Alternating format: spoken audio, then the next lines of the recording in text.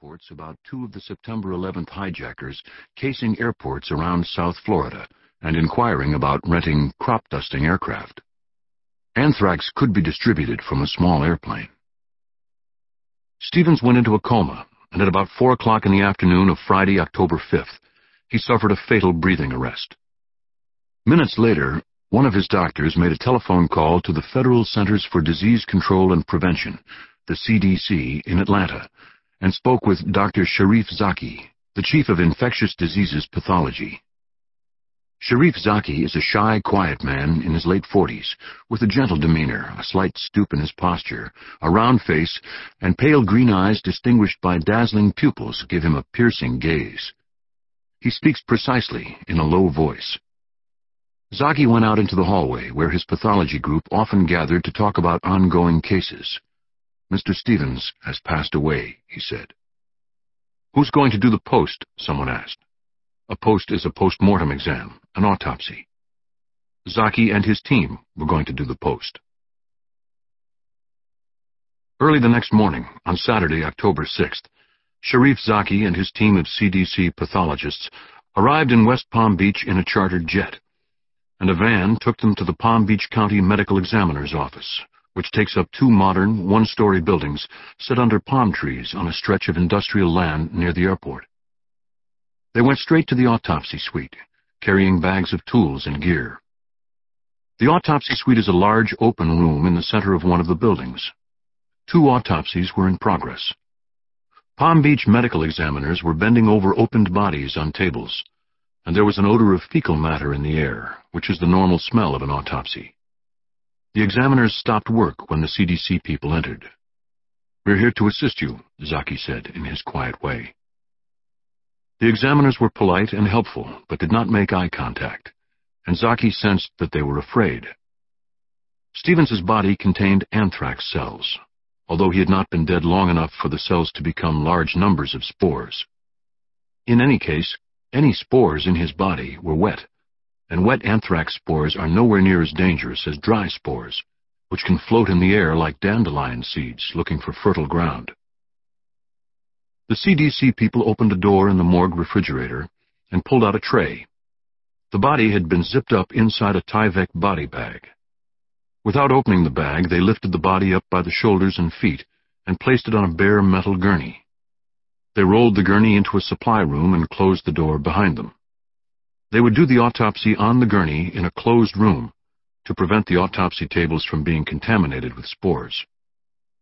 The chief medical examiner of Palm Beach County, Dr. Lisa Flanagan, was going to do the primary incisions, while Zaki and his people would do the organ exams. Flanagan is a slender, self-assured woman with a reputation as a top-notch examiner. Everybody gowned up, and they put on N100 biohazard masks, clear plastic face shields, hair covers, rubber boots, and 3 layers of gloves. The middle glove was reinforced with Kevlar. Then they unzipped the bag. The CDC team lifted the body up, gripping it beneath the shoulders and legs, and someone snatched the bags out from underneath it. They lowered the body back onto the bare metal deck of the gurney. Stevens had been a pleasant-looking man with a cheerful appearance. He was a bluish color now, and his eyes were half open. Heraclitus said that when a man dies, a world passes away. The terribly human look on the face of the deceased man disturbed Sharif Zaki. It was so hard to picture this man in life, and then to connect that picture with the body on the gurney. This was the toughest thing for a prosector, and you never got over it, really. Zaki did not want to connect the living man with the body. You had to put it aside, and you could not think about it. His duty now was to identify the exact type of disease that Stevens had, to learn if he had inhaled spores or perhaps had become infected some other way. The team rolled Stevens onto his side and inspected his back under bright lights for signs of cutaneous anthrax, skin anthrax. They didn't find any. Dr. Flanagan took up a scalpel and pressed the tip of the blade on the upper left part of the chest under the shoulder. She made a curving incision that went underneath the nipples, across the chest, and up to the opposite shoulder. Then, starting at the top of the sternum, she made a straight incision down to the solar plexus. This made a cut that looked like a Y, but with a curved top. She finished it with a short horizontal cut across the solar plexus. The opening incision looked rather like the profile of a wine glass. Dr. Flanagan grasped the skin of the chest and pulled it upward, peeling it off. She laid the blanket of skin around the neck. She pulled the skin from the sides of the chest, revealing the ribs and sternum. She took up a pair of gardening shears and cut the ribs, snipping them in a wide circle around the sternum. This was to free the chest plate, the front of the rib cage. When she had finished cutting the ribs, she pushed her fingertips underneath the chest plate and pried it upward, as if she was raising a lid from a box. As Flanagan lifted the chest plate, a gush of bloody fluid poured out from under the ribs and ran down over the body and poured over the gurney and onto the floor. The chest cavity had been engorged with bloody liquid. No one in the room had ever done a post on a person who had died of anthrax. Zaki had studied photographs of autopsies that had been done on anthrax victims in the Soviet Union in the spring of 1979, after a plume of finely ground anthrax dust had come out of a bioweapons manufacturing facility in Yekaterinburg and had killed at least 66 people downwind. But the photographs had not prepared him for the sight of the liquid that was pouring out of this man's chest. They were going to have quite a time cleaning up the room. The bloody liquid was saturated with anthrax cells, and the cells would quickly start turning into spores when they hit the air. Dr. Flanagan stood back. It was the turn of the CDC team. The CDC people wanted to look at the lymph nodes in the center of the chest. Working gently with his fingertips, Zaki separated the lungs and pulled them to either side, revealing the heart. The heart and lungs were drowned in red liquid, and he couldn't see anything. Someone brought a ladle, and they started spooning out the liquid from the chest. They poured it off into containers, and ultimately they ladled out almost a gallon of it. Zaki worked his way slowly down into the chest. Using a scalpel, he removed the heart and parts of the lungs, which revealed the lymph nodes of the chest, just below the fork of the bronchial tubes. The lymph nodes in a healthy person are pale nodules the size of peas. Stevens's lymph nodes were the size of plums, and they were purple. Zaki cut into a plum with his scalpel, and it disintegrated at the touch of the blade, revealing a bloody interior, saturated with hemorrhage. This showed that the spores that had killed Stevens had gotten into his lungs through the air. When they had finished the autopsy, the pathologists gathered up their tools and placed some of them inside the body cavity. The scalpels, the gardening shears, scissors, knives, the ladle, the tools were now contaminated with anthrax. The team felt that the safest thing to do with them would be to destroy them.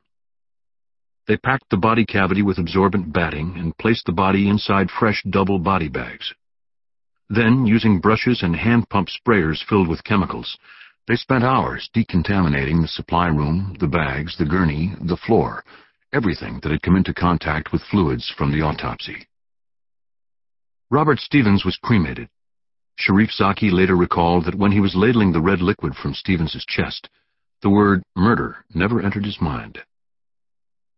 The day before Robert Stevens died, a CDC investigation team led by Dr. Bradley Perkins had arrived in Boca Raton and had begun tracing Stevens's movements over the previous few weeks. They wanted to find the source of his exposure to anthrax. They believed that it would have to be a single point in the environment, because anthrax does not spread from person to person. They split into 3 search groups. One group flew off to North Carolina and visited Chimney Rock, while the other 2 went around Boca Raton. They all had terrorism on their minds, but Perkins wanted the team to make sure they didn't miss a dead cow with anthrax that might be lying next to one of Stevens's fishing spots. Working the telephones, they called around to emergency rooms and labs, asking for any reports of unexplained respiratory illness or of organisms from a medical sample that might be anthrax. A 73-year-old man named Ernesto Blanco turned up.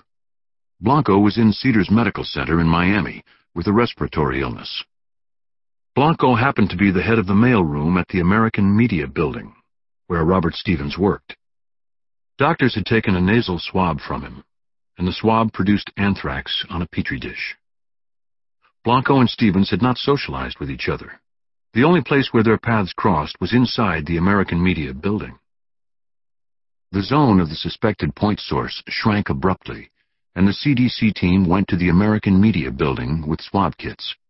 A swab kit is a plastic test tube with a sterile medical swab, which looks somewhat like a Q-tip and has a thin wooden handle. You swab an area of interest, and then you push the swab into the test tube, snap off the wooden handle, cap the test tube, and label it. Later, the swab is brushed over the surface of a petri dish, and microorganisms captured by the swab grow there, forming spots and colonies. When they were running very short of swabs, Perkins and his people made a decision to test the mail bin for the photo department of the Sun. The swab from the mail bin proved to be rich with spores of anthrax. It was brushed over a petri dish full of blood agar, sheep's blood in jelly, and by late in the afternoon of the day the autopsy took place, colonies and spots of anthrax cells were growing vigorously on the blood. The spots were pale gray, and they sparkled like powdered glass, the glittery look of anthrax. Something full of spores must have arrived in the mail. It meant that the point source of the outbreak was nothing in nature. On Sunday night, October 6th, Brad Perkins telephoned the director of the CDC, Dr. Jeffrey Copeland. "We have evidence for an intentional cause of death of Robert Stevens," he said to Copeland. "The FBI needs to come into this full force." Communique from Nowhere, October 15, 2001. At 10 o'clock on a warm autumn morning in Washington, D.C., a woman, her name has not been made public, was opening mail in the Hart Senate Office Building on Delaware Avenue. She worked in the office of Senator Tom Daschle, the Senate Majority Leader, and she was catching up with mail that had come in the previous Friday. The woman slid open a hand-lettered envelope with the return address of the fourth-grade class at the Greendale School in Franklin Park, New Jersey. It had been sealed tightly with clear adhesive tape. She removed a sheet of paper, and powder fell out, the color of bleached bone, and landed on the carpet. A puff of dust came off the paper. It formed tendrils, like the smoke rising from a snuffed-out candle, and then the tendrils vanished. By this time, letters containing grayish, crumbly, granular anthrax had arrived in New York City at the offices of NBC, addressed to Tom Brokaw, and at CBS, ABC, and the New York Post. Several people had contracted cutaneous anthrax. The death of Robert Stevens from inhalation anthrax 10 days earlier had been widely reported in the news media. The woman threw the letter into a wastebasket and called the Capitol Police. Odorless, invisible, buffeted in currents of air, the particles from the letter were pulled into the building's high-volume air circulation system. For 40 minutes, fans cycled the air throughout the Hart Senate Office Building, until someone finally thought to shut them down. In the end, the building was evacuated for a period of 6 months, and the cleanup cost $26 million. The Hazardous Materials Response Unit of the Federal Bureau of Investigation, the HMRU, is stationed in 2 buildings at the FBI Academy in Quantico, Virginia. When there is a serious or credible threat of bioterrorism, an HMRU team will be dispatched to assess the hazard, collect potentially dangerous evidence, and transport it to a laboratory for analysis. Soon after the Capitol Police got the call from the woman in Senator Daschle's office, a team of HMRU agents was dispatched from Quantico. The Capitol Police had sealed off the senator's office. The HMRU team put on Tyvek protective suits with masks and respirators, retrieved the letter from the wastebasket, and did a rapid test for anthrax. They stirred a little bit of the powder into a test tube. It came up positive for anthrax, though the test is not particularly reliable. This was first and foremost a forensic investigation of a crime scene, so the team members did forensic triage. They wrapped the envelope and the letter in sheets of aluminum foil, put them in Ziploc bags, and put evidence labels on the bags. They cut out a piece of the carpet with a utility knife. They put all the evidence into white plastic biohazard containers. Each container was marked with the biohazard symbol and was sealed across the top with a strip of red evidence tape. In the early afternoon, 2 special agents from the Humru put the containers in the trunk of an unmarked Bureau car and drove north out of Washington and along the Beltway. The car came to the main gate of Fort Detrick, where an Abrams tank was parked with its barrel aimed toward downtown Frederick. A little more than a month after September 11th,